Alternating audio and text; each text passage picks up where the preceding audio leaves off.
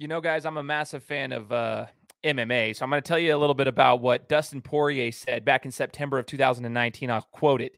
When he lost to Khabib, he said, "If anything adversity's taught me in the past is when times are good, be grateful. And with times like this, be graceful." He went through adversity losing the championship match against Khabib, and the adversity taught him to be graceful. Well, today, our guest is going to be talking about his adversity. See, as a young athlete, he was cut from his middle school team 2 years in a row. And he then continued to put in the work, going through adversity year in and year out and year in and year out, all the way up until now. I mean, he's going through adversity every single year, but he kept putting in the work, put his faith in the right places and put in the work himself. And then he broke a record for the college that he plays for. He's now a senior at Lycoming, and you want to hear this guy's story. You don't want to miss this episode of the Game Time Guru. So, what time is it? Game time! Woo! This is the Game Time Guru podcast, where I interview sports figures from all over the world to help deliver a panoramic view on sports. So whether you're a former athlete, one of the crazies, or simply a casual sports fan, this is the perfect show for you as we peel back the curtains and learn from our guests every single week. I'm your host, Shane Larson, and I'm helping you see sports through a different lens.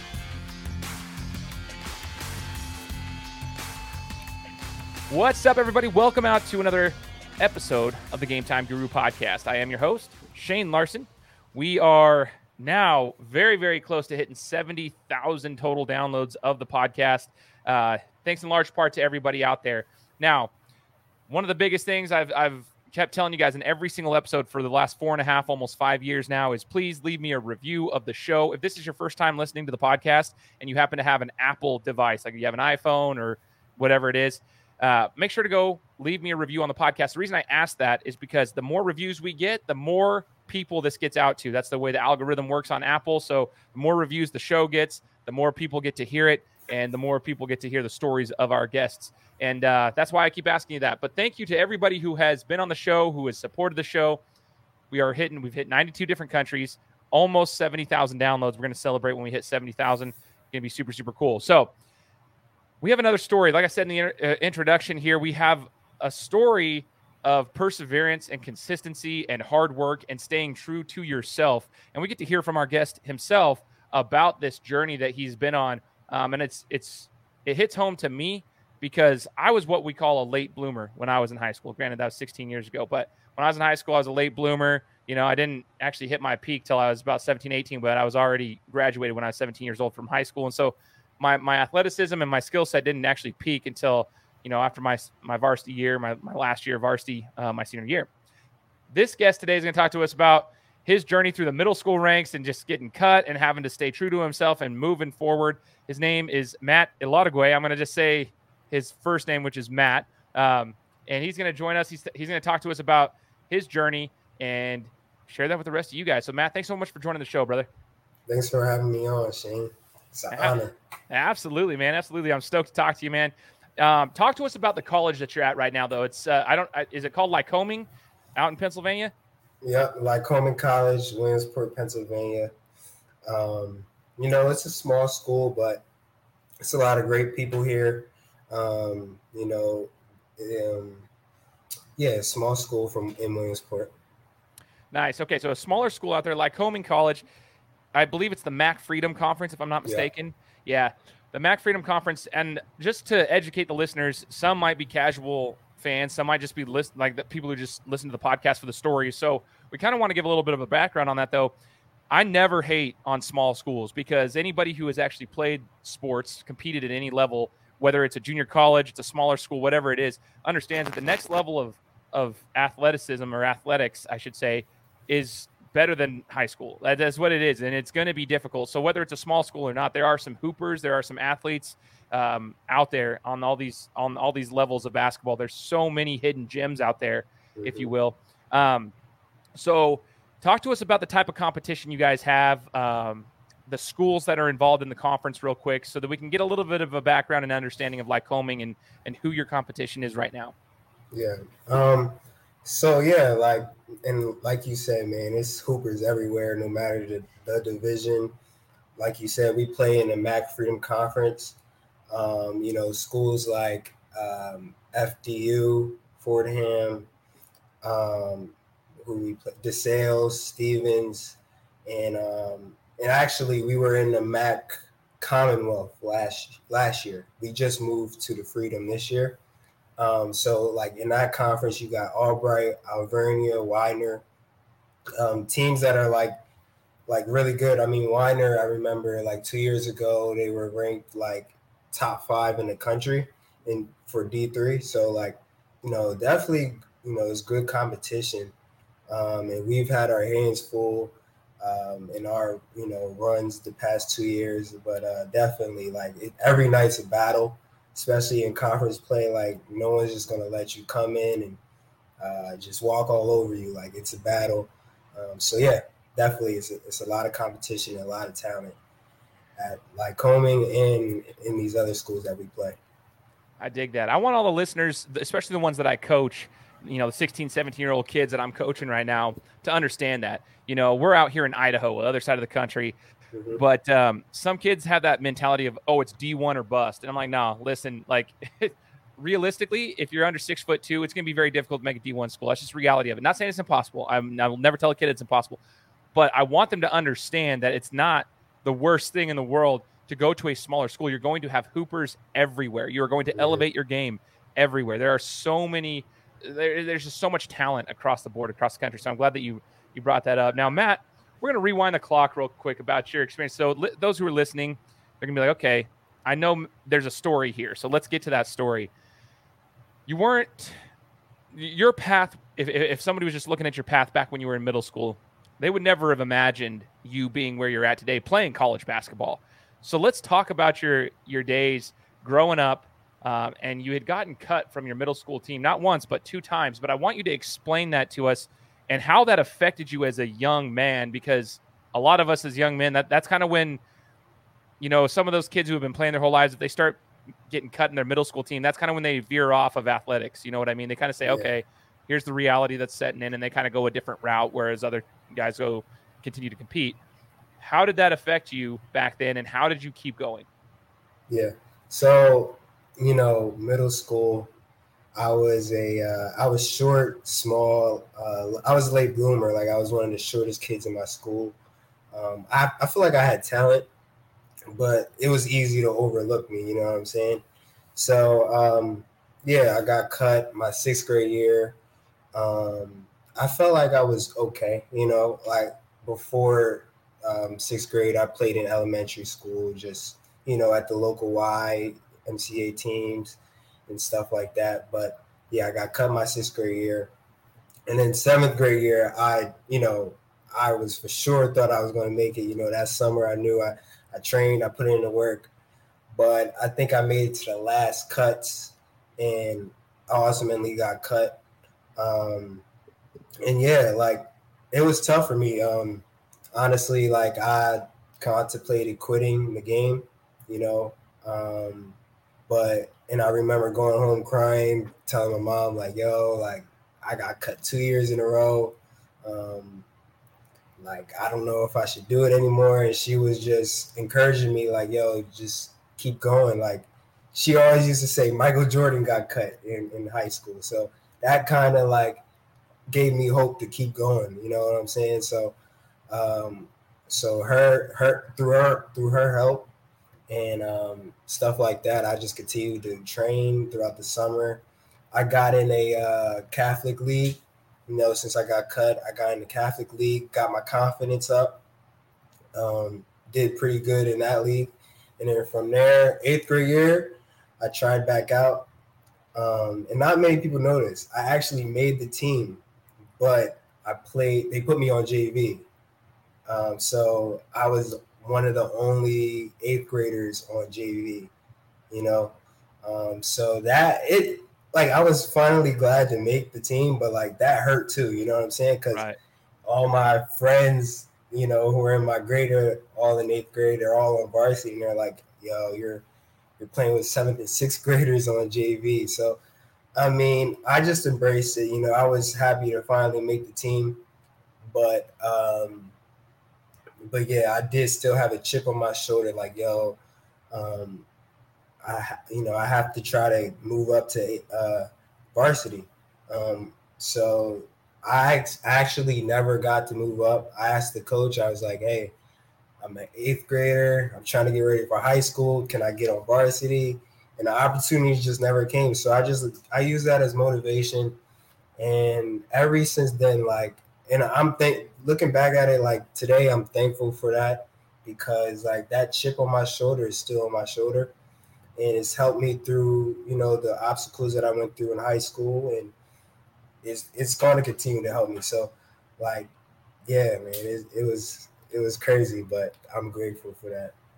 I think that I wish people would understand that. So that's technically like 3 years of kind of a Yeah. stab, right? Like 3 years, not Mm-hmm. just 2. You got cut twice. But the third year, like you said, it was almost kind of like, okay, here you go, but you're going to go on to JV. And it's like, man, like there we go Right. again. It's another stab. But what I appreciate about your story, and I'm super inspired by it, is the fact that you stayed true to yourself. Like you knew, like there's kids who have a reality that sets in and they say, nah, dude, I'm not there. I'm just not there. That's not going to be. But you knew that you could compete. You knew you could compete. You knew you were good enough to do it. You just needed to keep putting the work in, and your time would come. But Mm-hmm. you had to stay true to yourself. And I respect that about you, that you kept moving forward. You mentioned you joined a Catholic league, and what you said there was that you gained some confidence.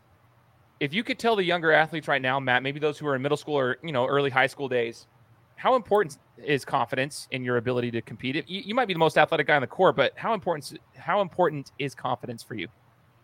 I honestly feel like it's the most important skill to have in basketball or in life. Just like confidence, like if you don't believe in yourself first, like you won't be able to achieve anything that you're trying to achieve. Like without confidence, like it's just like you can put in so much work in by yourself and everything, but if you're in the game and you're just like you don't believe in yourself, then you won't be successful. So I would say confidence is the number one skill. And yeah, it took me going to play in the Catholic League just to gain confidence. Like um, it was a school called IHM. That's who I played for. And that coach, he embraced me.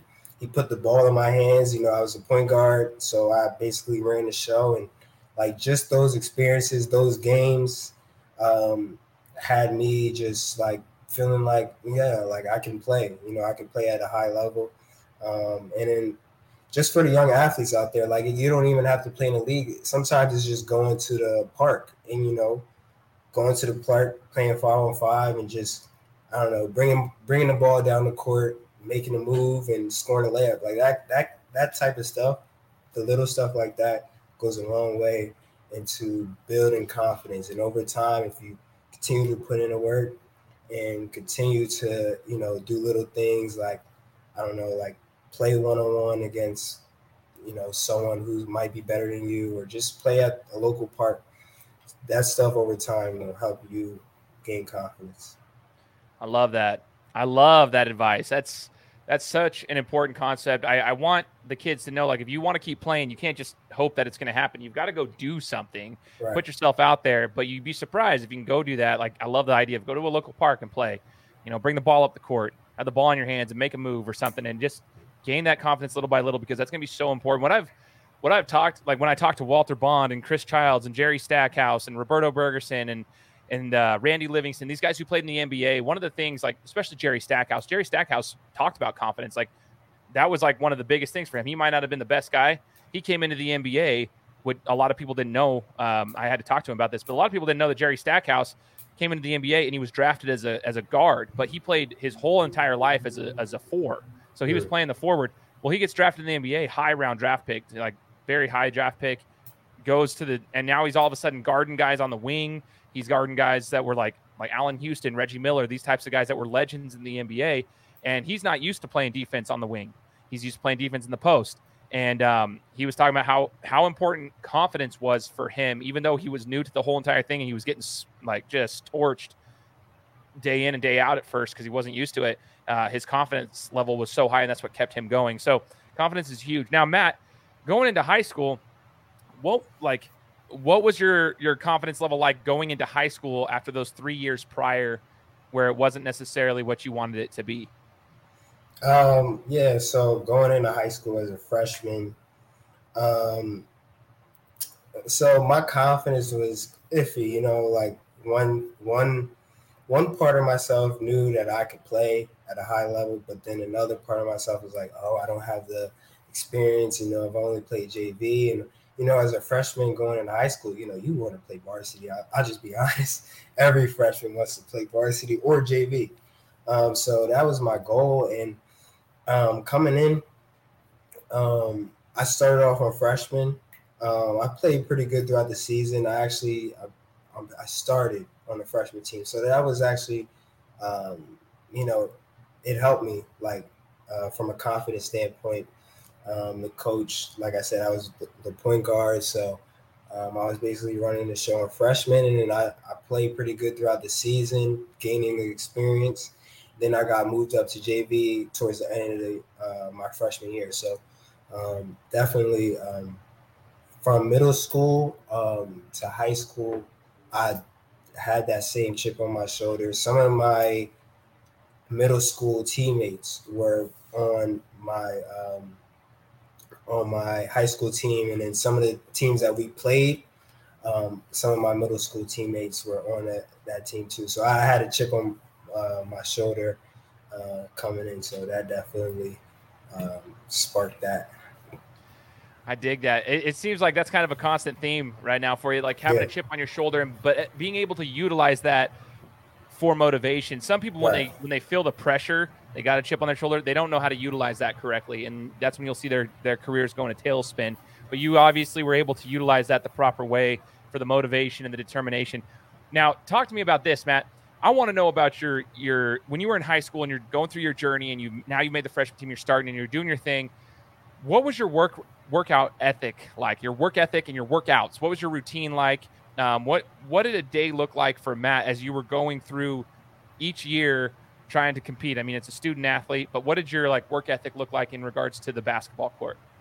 Yeah, so in high school, so I went to practice, so had practice and basically within practice tried to work on some things in the team aspect, and then also after, either before practice or after practice, I would try to either if it was in my gym or in my neighborhood park, just go by myself or with one of my brothers and just work on something I needed to fix. So if I had a game, a previous game, I would evaluate my play and just work on the things that I lacked in that game. You know what I'm saying? So it was always for me just trying to find time also by myself to put in work, because sometimes in a team practice in high school, you might not get as much shots as you would like, and you guys might not do drills that work on something that or work on one of your weaknesses. So definitely, like if you're watching, if you're a high school athlete, just make sure you put in the work by yourself too, not just at practice. So yeah. I dig that. You're not the first person to ever say something to that effect, too. So I want those, like you just said, any high schooler listening to this right now, take note, because Matt knows what it takes. When we had Lawyer Driggs, he plays for Tarleton State now down in Texas, but he's from Idaho. He talked about that, too. He was like, hey, in the mornings I go in, I have to get 500 shots up a day, and that can take an hour and a half to 2 hours at times. And that you have to understand that's going to take a minute to get the shots up, but you're not going to get that in the team practice. The team practice is for the team. You have to also work on your individual skills because that's going to be important as well. You have to continue to sharpen every edge. And so that was one of the things he had to do in the mornings. Then you go to school, and then you have team practice in the afternoon. And this is kind of how it was for him on a daily basis. Obviously, the same concept. You've got to find time to work on it by yourself. So, Matt, as you go through high school, at what point did you actually have – I mean, you went from this pretty rough middle school experience. Now you're in high school, but at what point did you say, okay – now I actually think I can play at the next level, even not just the high school level, not just the varsity level, but at the next level? When did that start clicking into your mind and you realize like, hey, I can actually do this? Yeah, so it was like my junior year. My junior year was okay. I was still so that was my junior year was my first full year of varsity.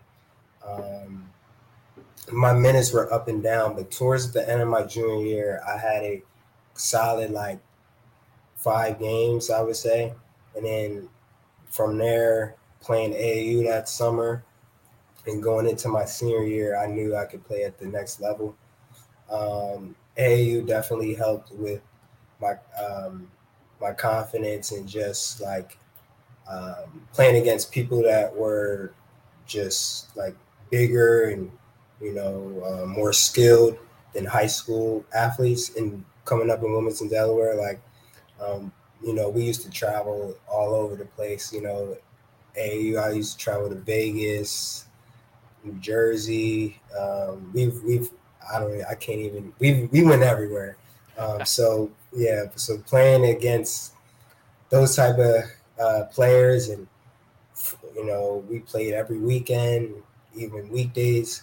So just doing that consistently, just I knew I could play at the next level. Man, I am so glad you brought that up. I didn't even have to ask you that question, but now I'm going to kind of branch off of that because I coach at the club level for AAU club ball. We travel around, and I'm amazed at some of the athletes. I've already known that. I mean, I've been around the basketball scene my whole life, played ball my whole life, and so I know that there's athletes everywhere. But it's crazy what that can do for an athlete when you get Mm-hmm. matched up with some of these guys that might be going D1. You never know that there's some D1 prospects or some high level prospects out of different states, and some of these guys that I'm coaching, Matt, I'm like, even this year we were in Vegas as well, and there's a kid who's a freshman in California. He's like 6'6" already, freshman kid who was their main guy on their team. And I'm coaching 16, 17-year-old kids that are going into their junior years, some of them going to their senior years.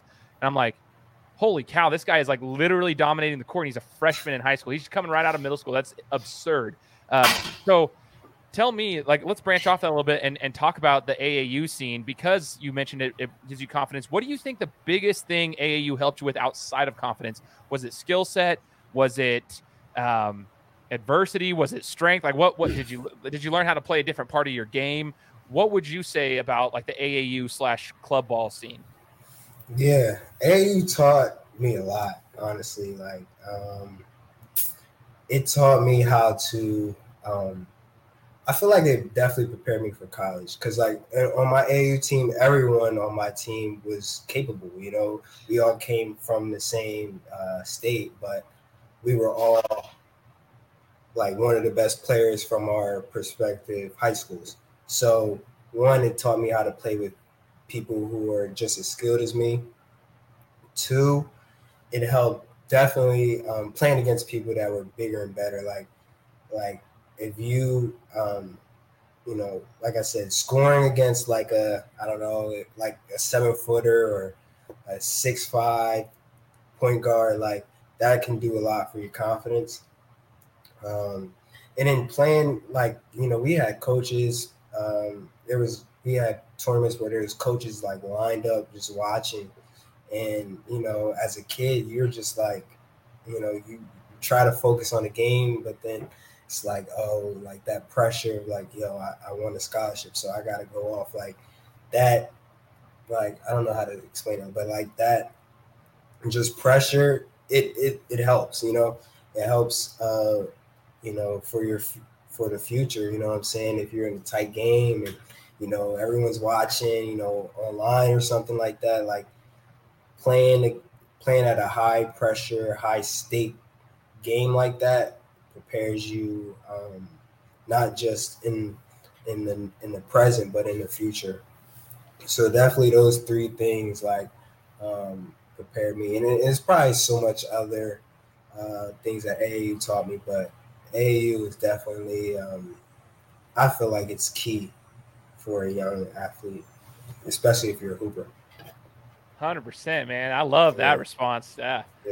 That is so awesome. And what's funny about the AAU ball, and all of us know this, if we've competed in it or we've coached in it, whatever it is, there's some big time peaks and valleys. And that's the reality of anything in life. That's the reality of sports, especially. You got peaks and valleys, but there's some big ones. Like you'll You'll win a game that's really close, and then you'll get housed by 30, 40 points. Then you'll go play another one. It's like you have to That's figure a out, big one. dude, you got to figure out how to level out yourself and keep your emotions in check, because you have the highest of highs.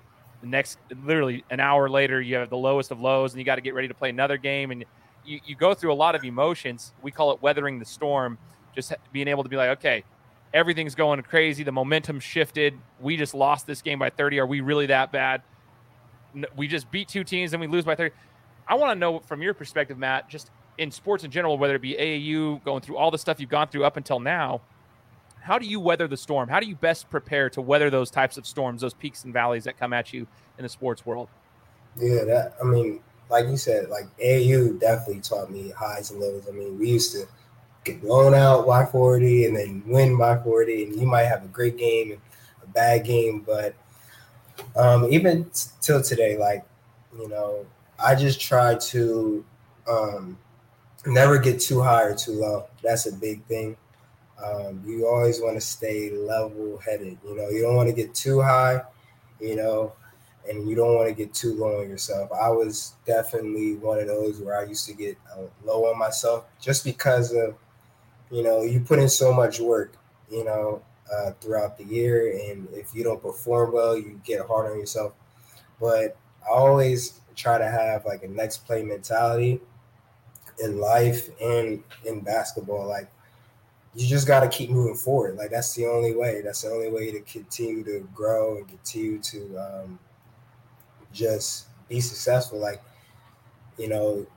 tough times are going to come. I just try to learn from it. So if I have a bad game, I try not to just get hard on myself. Yes, I have to critique myself and see what I could do better. But you learn from it and you just keep moving forward. So the hard times, the lows of life, you just learn from it and see what you can do better, and then just grow from it. It should make you better. So yeah. I dig it. The next play mentality is super important. It's easier said than done, but once you get your mindset to that spot where you've trained yourself, you prepared yourself for that next play mentality in life in general, like it will become something that's just constant, whether it's sports or life. Now, Matt, what made you make the decision to go to Lycoming? Had you ever heard of this school before? And how did you end up over there?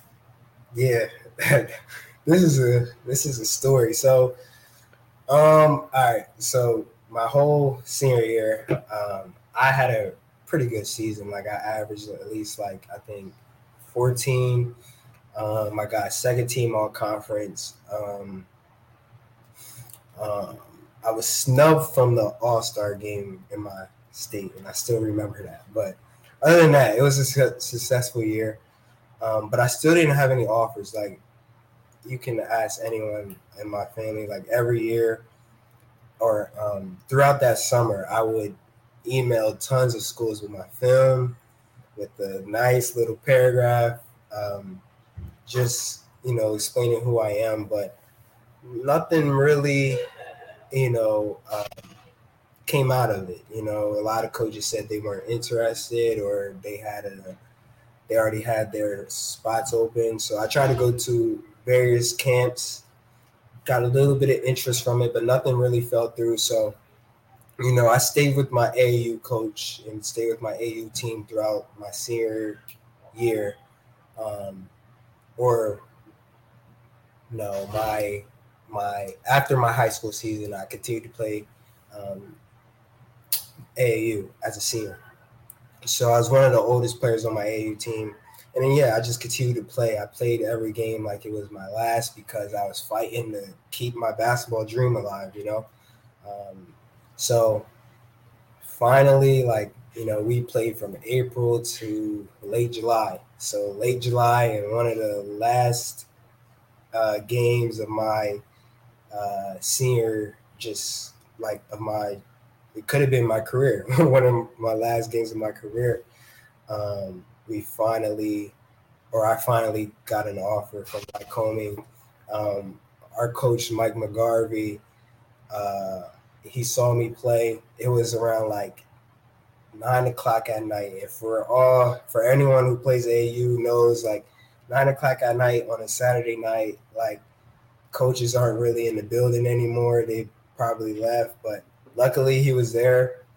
You know, and we actually were losing, and I helped my team come back. We ended up losing, but like just my energy and the plays that I were making to help my team come back, it attracted McGarvey, and you know he called me the next morning, and he said he was interested, and you know I just felt like weight came off my shoulders because I was so stressed out. I was telling my mom, like, if I don't get an offer by the end of the summer, I might either have to quit playing or go to school just as a regular student or try to walk on somewhere. But you know, luckily, and I thank God, like luckily, he gave me an opportunity, and from there, it's been great. But yeah, that's how I got recruited to play at Lycoming.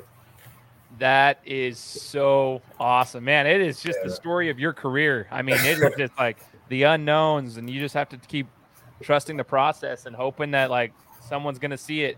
And what that just showed me, Matt, was that you never know who's watching. Yeah. You never know who might be there. That's what I tell a lot of the kids that I'm coaching too, especially if they start getting a pissy attitude during the middle of a game or something. I'm like, you better pick your head up right now, because I don't care if a coach sees the coach. You're the player, right? Like, you're the player. You better be putting out an effort whether you're losing or not, and keep your head up and stop acting like a piss ass. So like, I always tell them, I'm like, you never know who might be watching here. It could be a junior college coach that just happens to be sitting in the stands that you don't even know that they're a coach. They're just chilling there. It could be a D1 coach that's sitting there with a clipboard. You never know.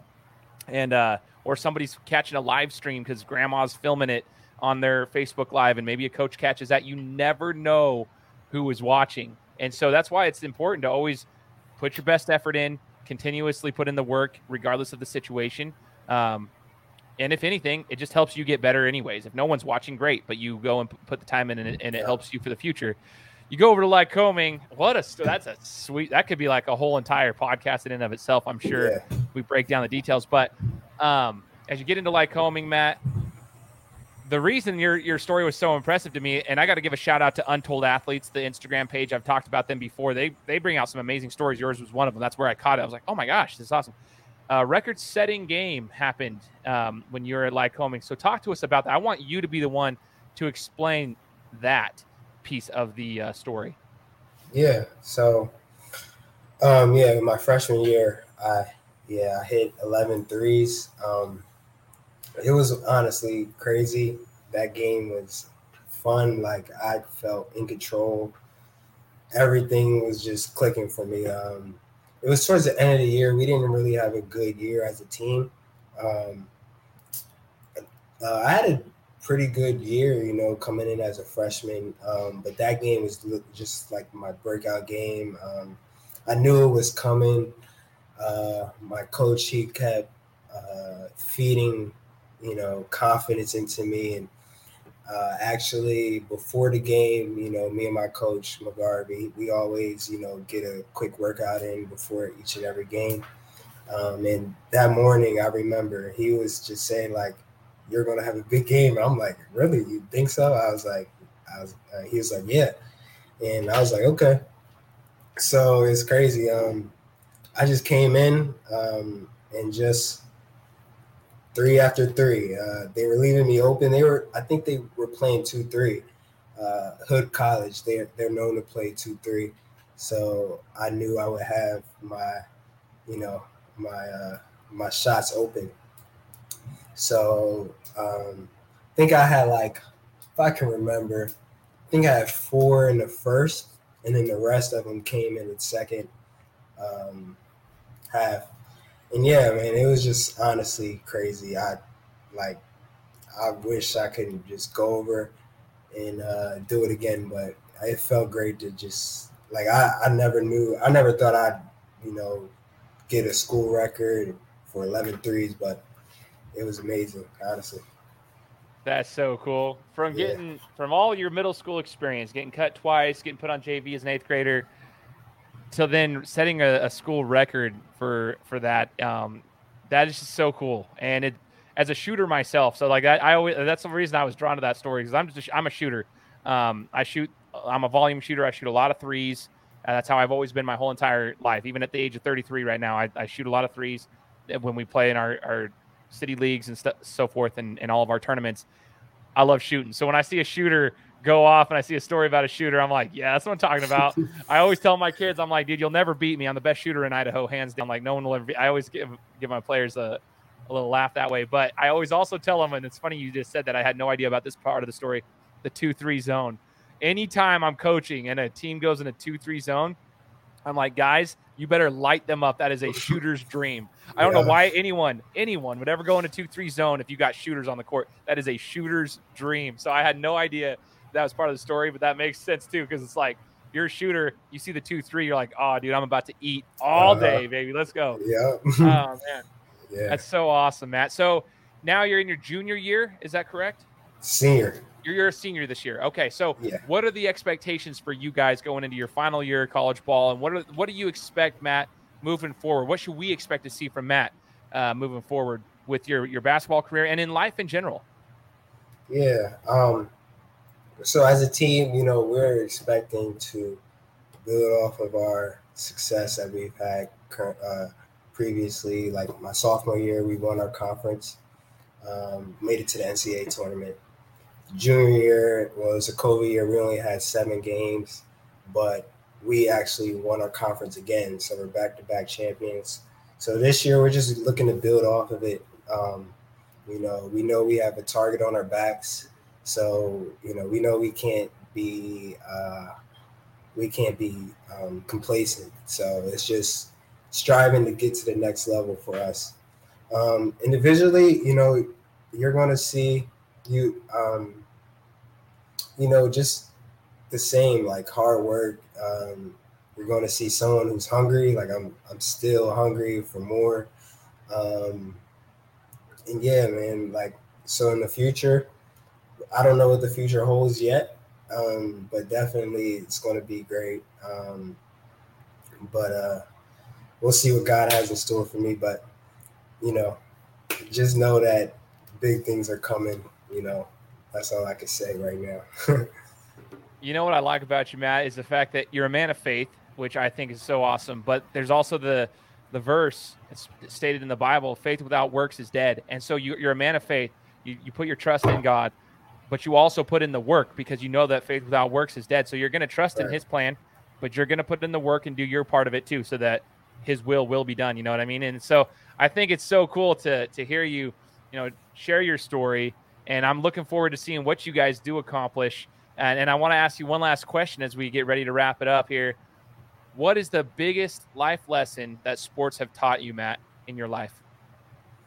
The biggest life lesson? It's a lot of them.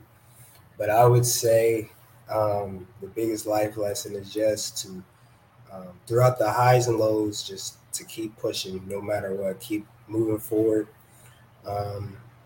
There's a lot of things are going to happen, and, highs and lows. Like, a lot of things won't go in your favor, but, as long as you just continue to put the work in, put your head down, don't listen to outside noise, don't compare yourself to other people, you'll be all right. So that's what I would say. I dig it.